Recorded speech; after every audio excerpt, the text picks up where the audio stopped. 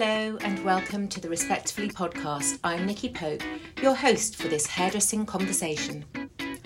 Our signature style at Respectfully is to invite 1 or 2 or even 3 guests each episode to explore with me different aspects of the hairdressing industry in the UK. We chat often with salon owners, stylists, trainees, sessionistas, fashionistas, photographers, the media.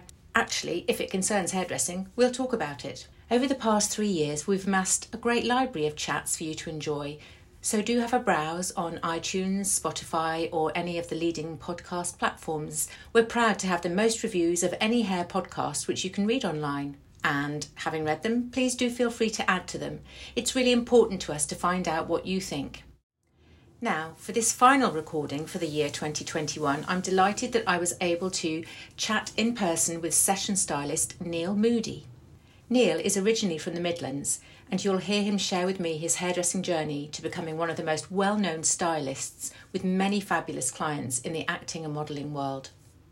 Neil has shot numerous high-fashion stories with the most premium of photographers and has an impressive directory of influential friends on speed dial. But his experience of fame and fortune has been a roller coaster, and it was both touching and emotional hearing him share these in a very personal way. Honestly, after such a long time working at a distance on Zoom and online, it was so refreshing to sit face to face with Neil, and particularly important given we were discussing mental health and well-being. Thanks to Electric Space and Mark Woolley for lending us their studio, and given this central London location, there was a bit of street noise at times, so apologies in advance for the odd police siren or pneumatic drilling.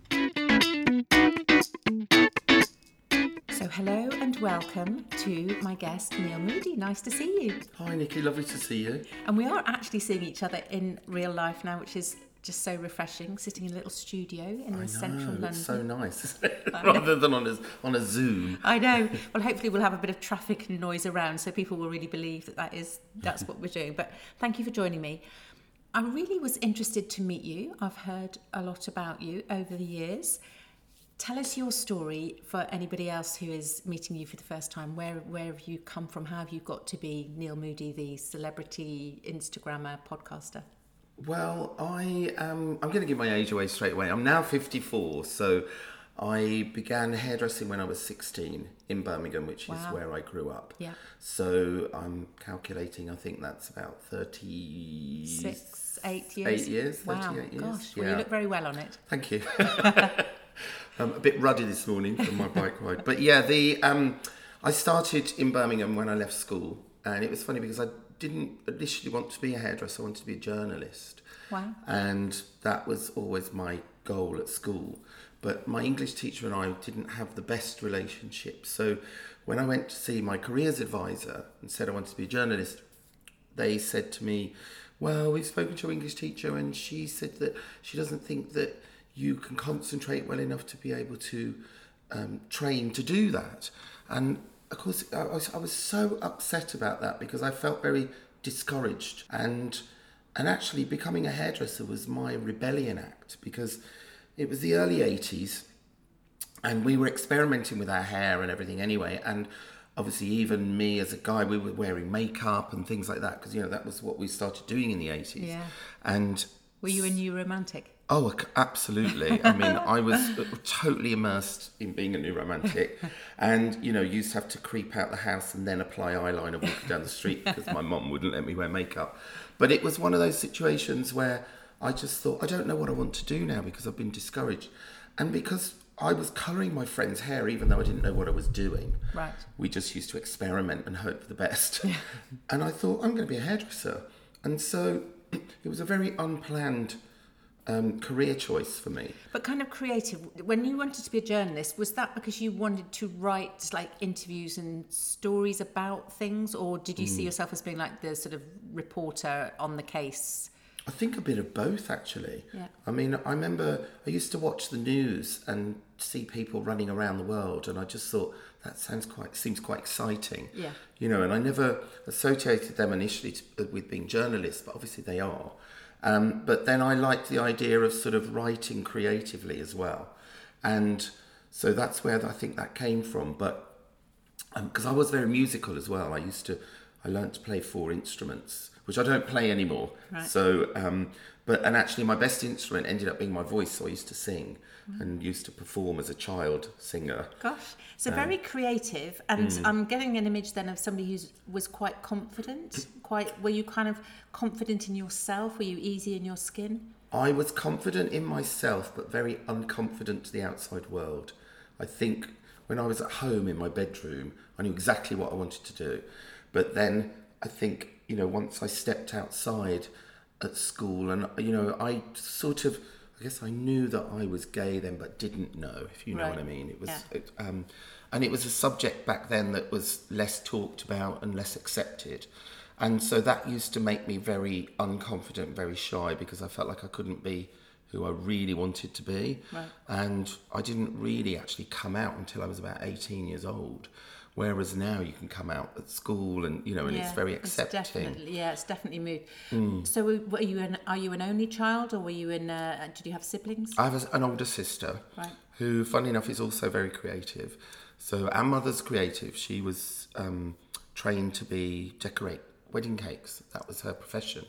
But she was very crafty, my mother. So she taught us lots of crafty things, and that's what my sister does now. She has her own YouTube channel teaching crafts and art and things like that. She's very popular. She's more popular than me on YouTube. It's funny enough. But so there was the two of us, and actually my sister, I think my sister knew who I was before I did. Right. She was very intuitive, and when I told her I was gay, she was like, "Oh God, I knew anyway."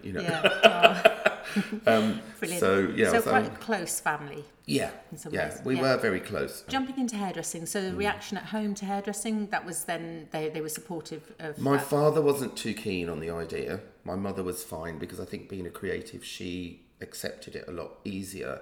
But when they sat and talked to me, they were kind of very, "Are you sure it's what you want to do? Because this is such a departure from your original plan."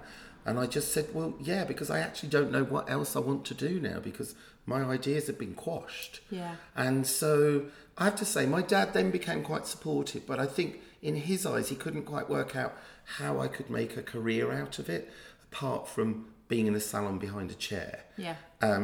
But, to be fair to him, he took me around. I went to all the colleges in Birmingham. I went to having interviews in salons to be an apprentice.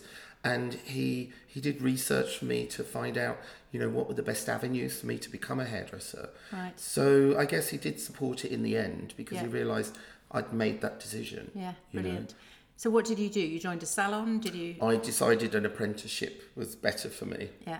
That felt more a natural progression for me than, I don't know, there was something about college at the time. I think I wanted to get away from school. Yeah. That was the thing, because of this whole, not being supported. Yeah. Doesn't sound great. I was like, I don't want to be in a sort of scholar type sort of environment, basically. And was it love at first cut? Did you instantly think you'd found the right thing? Yes, I did. I mean, within 3 days I was getting my hair coloured. And, it was kind of like, oh my God, this is amazing. This is it, yeah. I'd sort of I felt like I'd found my vocation very quickly. It sounds as though you didn't have that experience of being dissuaded or being, do you ever have that perception that you're just a hairdresser? You know how people say, oh, well, Do you know what I found, Nick? It's interesting, because a few years later, after I'd finished my training, I used to be slightly embarrassed about it. And I used to say to people, oh, I'm just a hairdresser. Where did that come from? Why do you think? I think that was because of how people perceived hairdressers at the time. Mm-hmm. It was seen as a profession. I realised after I started, it was seen as a profession that was chosen by people that maybe weren't very academic. Yeah. Potentially couldn't get a job in other areas, of a career. And so it was the route to take down when you were a little bit stuck for a choice of job. Yeah. Which, funny enough, I kind of was in a way. But then I was also academic. My parents wanted me to go on and do A-levels, and I could have done. I mean, I left school with 3 O-levels and 2 CSEs, as they were known then. And I could have quite easily gone on, but I just lost the passion to be at school. And I wanted to learn, but I wanted to learn in a completely different environment. But I think I definitely had that embarrassment for a while, which I definitely don't have now. No. And because I think it's changed, but I still think there is an element of people seeing hairdressing as, it's a career for people who maybe don't have any other choice. Yeah. Which I disagree with. So you're in Birmingham, you've done your training.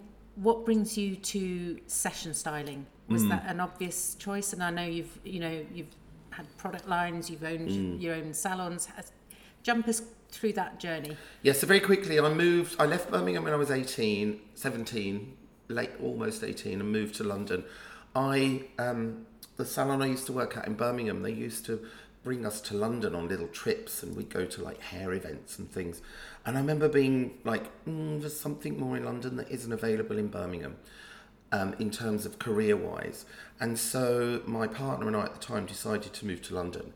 And so we did, and very quickly started to work in salons in central London, in Covent Garden, Knightsbridge areas. And I remember my first introduction to session work was I was very interested in magazines. You know, I used to look at The Face, ID. I also looked at Vogue because they were always in the salon. And I remember thinking, who does the hair on these shoots? Yeah. And at first I didn't realise there were credits with names. And I started to look, and then that was when I first discovered Sam McKnight, because he was doing a lot of British Vogue back then, as he still does now. But his name was very synonymous with British Vogue at the time. And I remember thinking, oh, that's interesting, but I had no idea how I could ever enter that world. Yeah. So I just used to look at it from a distance. But then I worked in a salon in Covent Garden that's no longer there, called Brinks and Huck.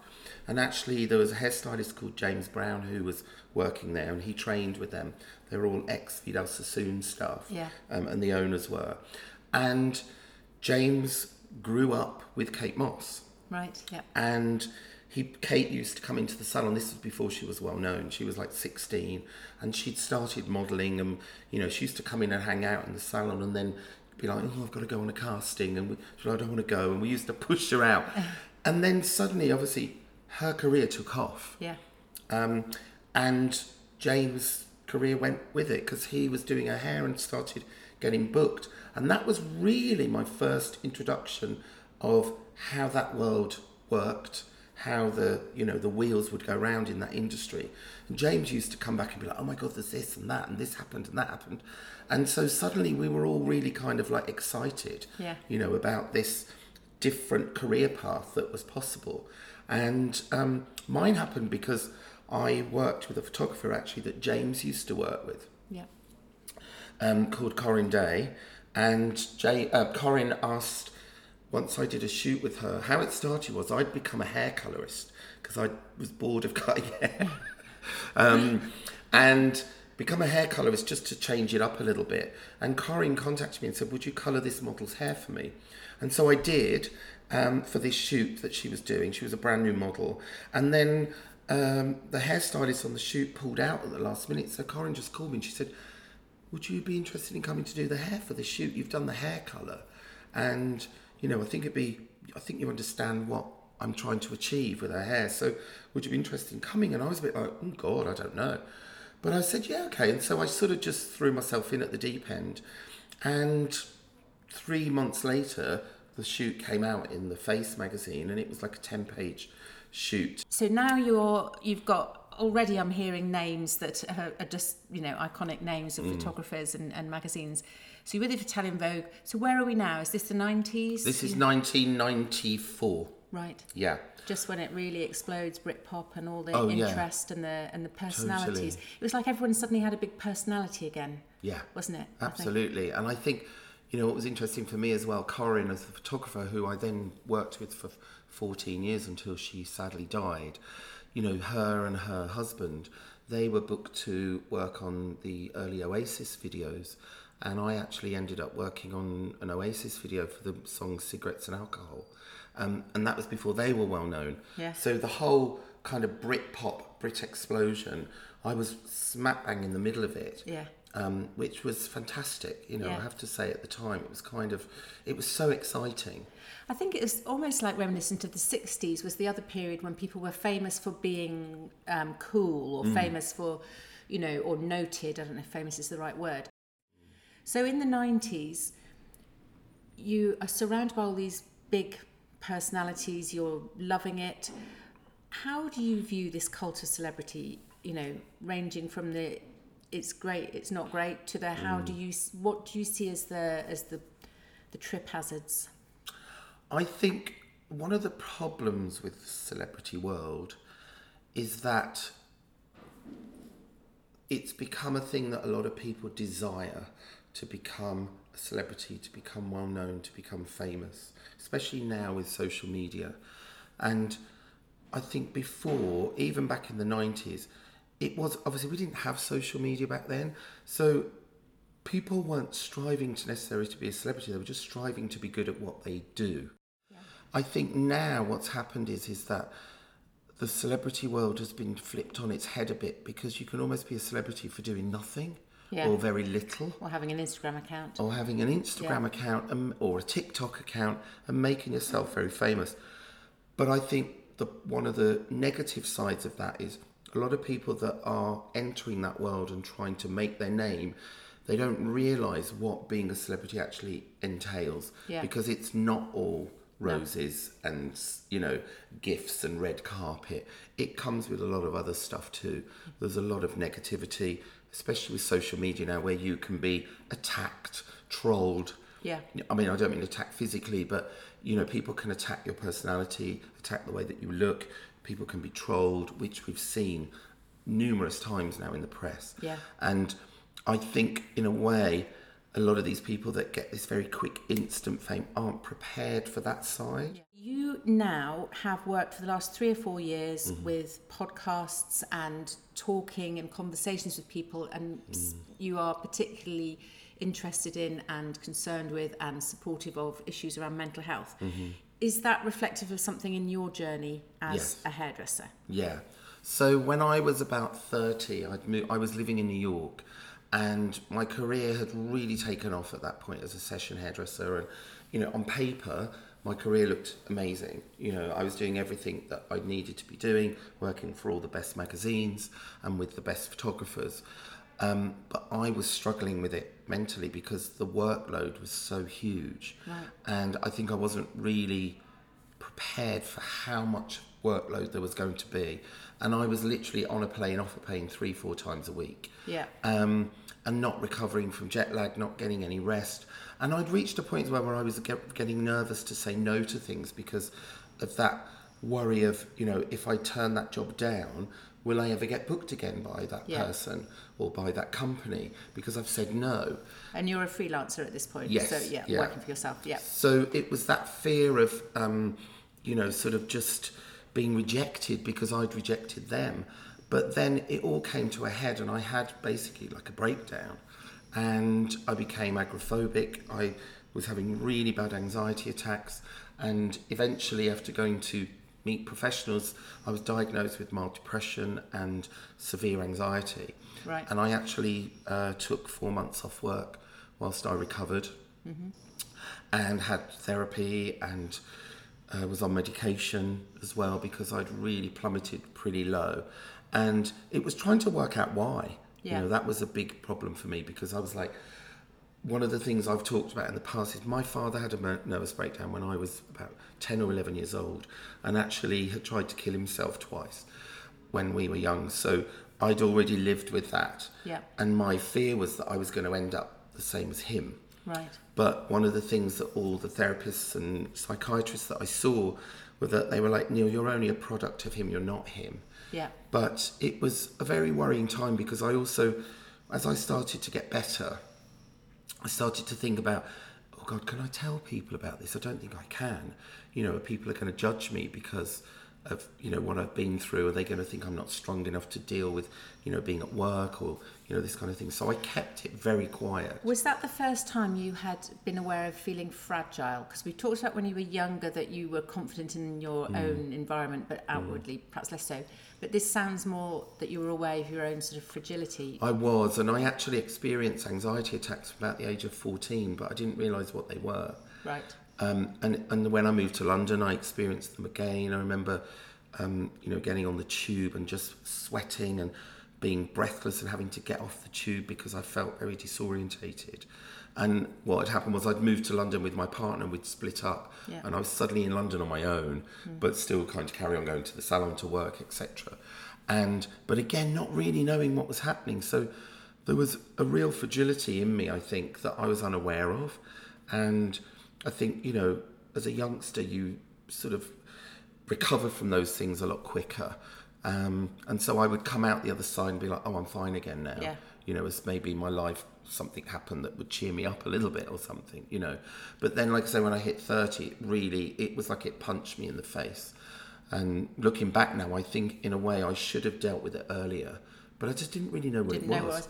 So at this time in your 30s when you were getting help, did you have any sense of like relief that actually you could understand what had been happening all this time, or do you just think of it as being a very dark time? Or both, actually, because initially it felt very dark, especially as, you know, I remember I went through a whole week where I didn't sleep for 5 nights, and so I was basically up for 5 days and nights, and this was before I started to get the help.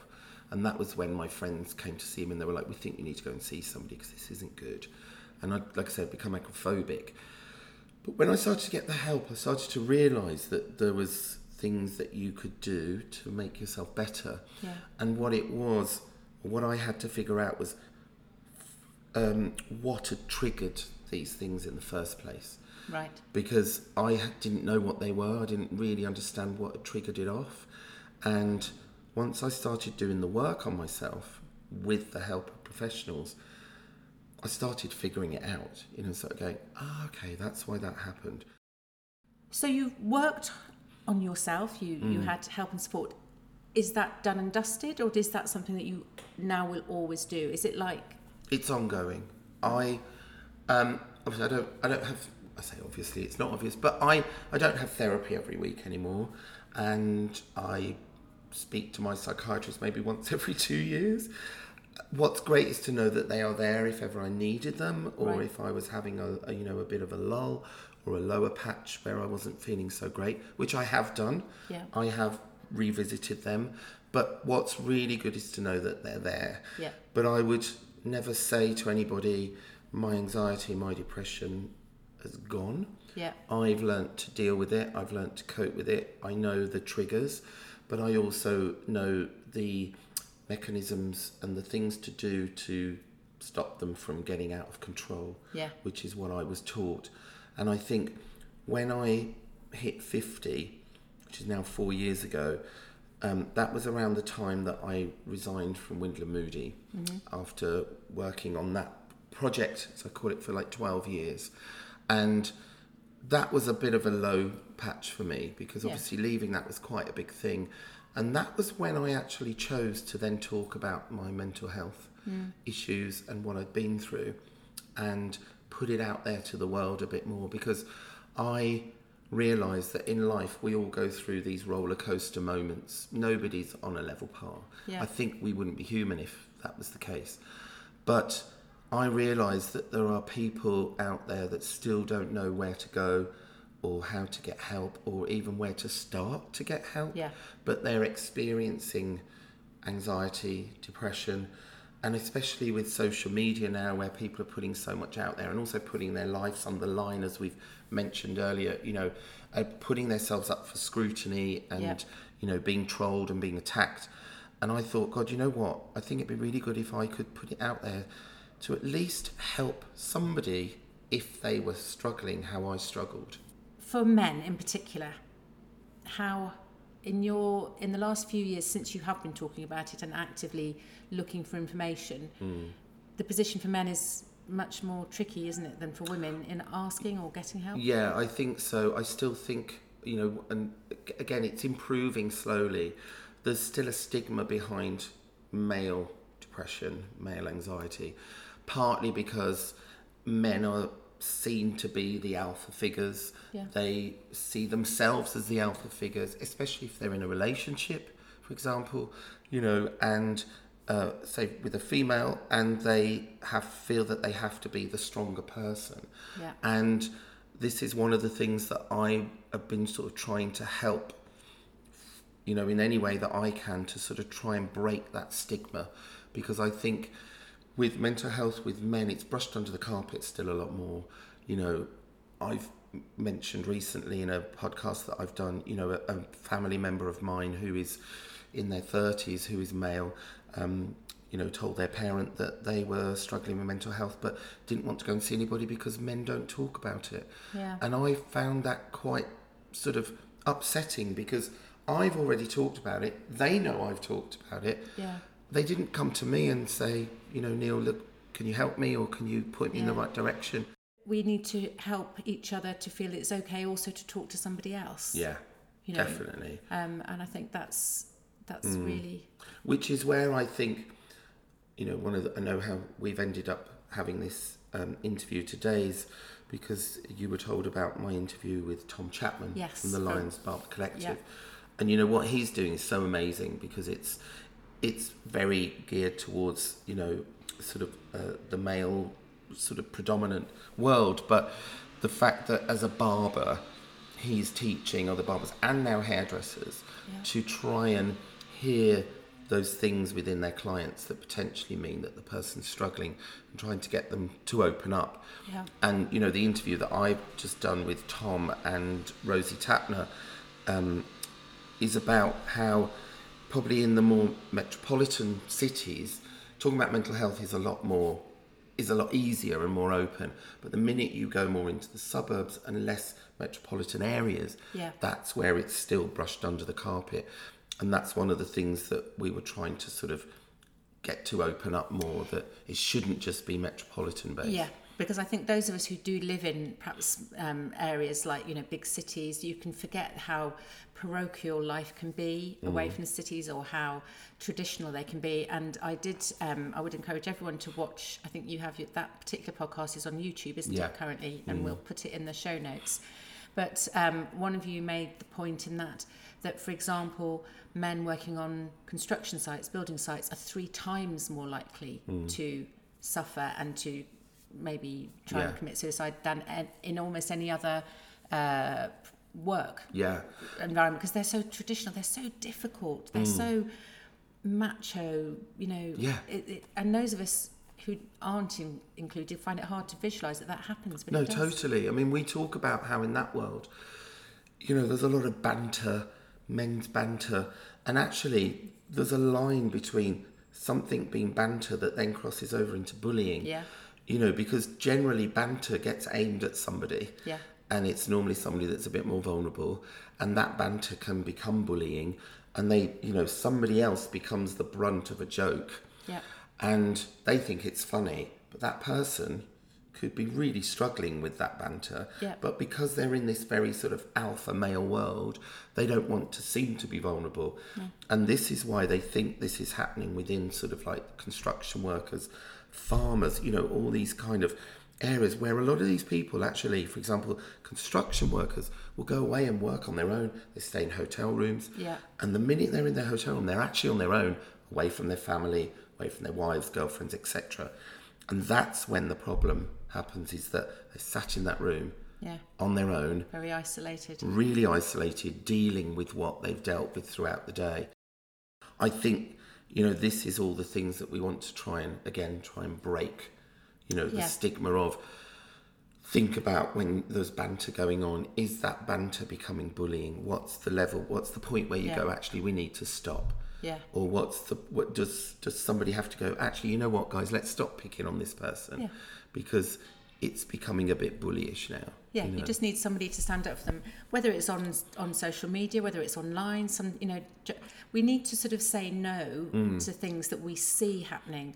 I think, again, it's very hard in society, isn't it? Because a lot of us have taken on this bystander mentality, whereas you don't want to get involved because it could be dangerous, it could switch to you. We're almost taught to sort of hurry past. Yeah. Don't get involved if there's a fight going on. If you hear people saying something that's unacceptable, you sort of turn away because you're worried about getting involved and it switching on to you. But actually, really, we need to be braver. I'm interested, let me just bring it back particularly to hairdressing, because this podcast is for hairdressers listening.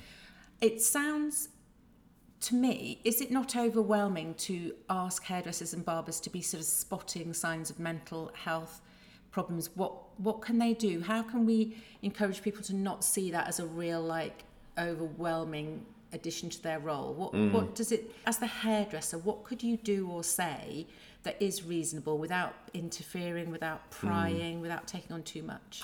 I mean, I think it's about not taking on the role of suddenly becoming their therapist or their counsellor, because that's when it can become an issue. Yeah. Because ultimately, you know, like you say, people sit in the chair. I think there's an element of when somebody touches your head, you go into somebody's space that you wouldn't let anybody generally. You know, you generally wouldn't let somebody start touching your head or touching your face. But I think this is why the barriers break down very quickly between a client and the hairdresser, because you're touching the head, and so they suddenly become very verbal, which is great in one way, you know, and they open up. But I think it's about being able to recognise the signs, but then not becoming the therapist and the counsellor. Yeah. It's sort of saying, well, hey, listen, you know, do you think maybe... And then it's about gearing them towards... Maybe you should think about going to see a therapist. Maybe you should think about having acupuncture. Or telling somebody. Yeah. It's only about recognising the signs. And I think this is what Tom is doing with the Lions Barber Collective. Right. They're not trying to suddenly turn hairdressers into therapists. Yeah. It's just... Because in a way, I've always said... I remember when I was having therapy, my therapist said, Neil, I think so many hairdressers take on the roles of therapists without really realising, but also without the training. Yeah. Because clients do open up to you and you start trying to help them. Well, and it's like absorbing it, and actually that could, you know, that's a big burden for you to take on as the hairdresser, you know. And she was saying to me, you know, as a therapist, they go and have therapy to offload what they've dealt with throughout the day with their clients. Yeah. But she's like, hairdressers don't have that. And I actually think that would be a really good thing to have in place, is that hairdressers could actually go somewhere and be like, oh my God, this client today, You know, because as we all know, not every client is easy breezy. Yeah. No, you know, you need to download yourself. You need to download. And so I think it's about not thinking that you suddenly have to take on this role. Yeah. You know, it's about just being able to recognise the signs and help people in the right direction to get the help. Because I think, you know, from where I sit in the media, we've talked over the last 10 years about how hairdressers could help spot signs of cancer, they could help spot signs of domestic abuse, they could help spot signs of dementia and now mental health. And I think to myself, gosh, that's a lot for a 18, 19, 20-year-old to be about your... I think this is one of the things that they do with the Lions Barber Collective, is that they encourage the salon teams to get together and discuss things as well. And if somebody's having, you know, had a maybe, you know, a client that's offloaded on them more, to be able to then talk about it. You know, rather than just saying to hairdressers, we're going to teach you how to deal with this and with a client. You know, then they actually encourage everyone to get together, which I think is actually probably the most important part, really. You know. So let's bring this home now. How do you cope these days? How positive do you feel about our well-being in hairdressing? How positive is Neil Moody these days about yourself and about our industry and how supportive we can be? I all of that. Start with really, should I? There is. I'm not going to lie. There are times when I still don't feel great, but I've realised that's normal. Talking about normalising. Yeah. You know, it's impossible to feel on a high all the time. Yeah.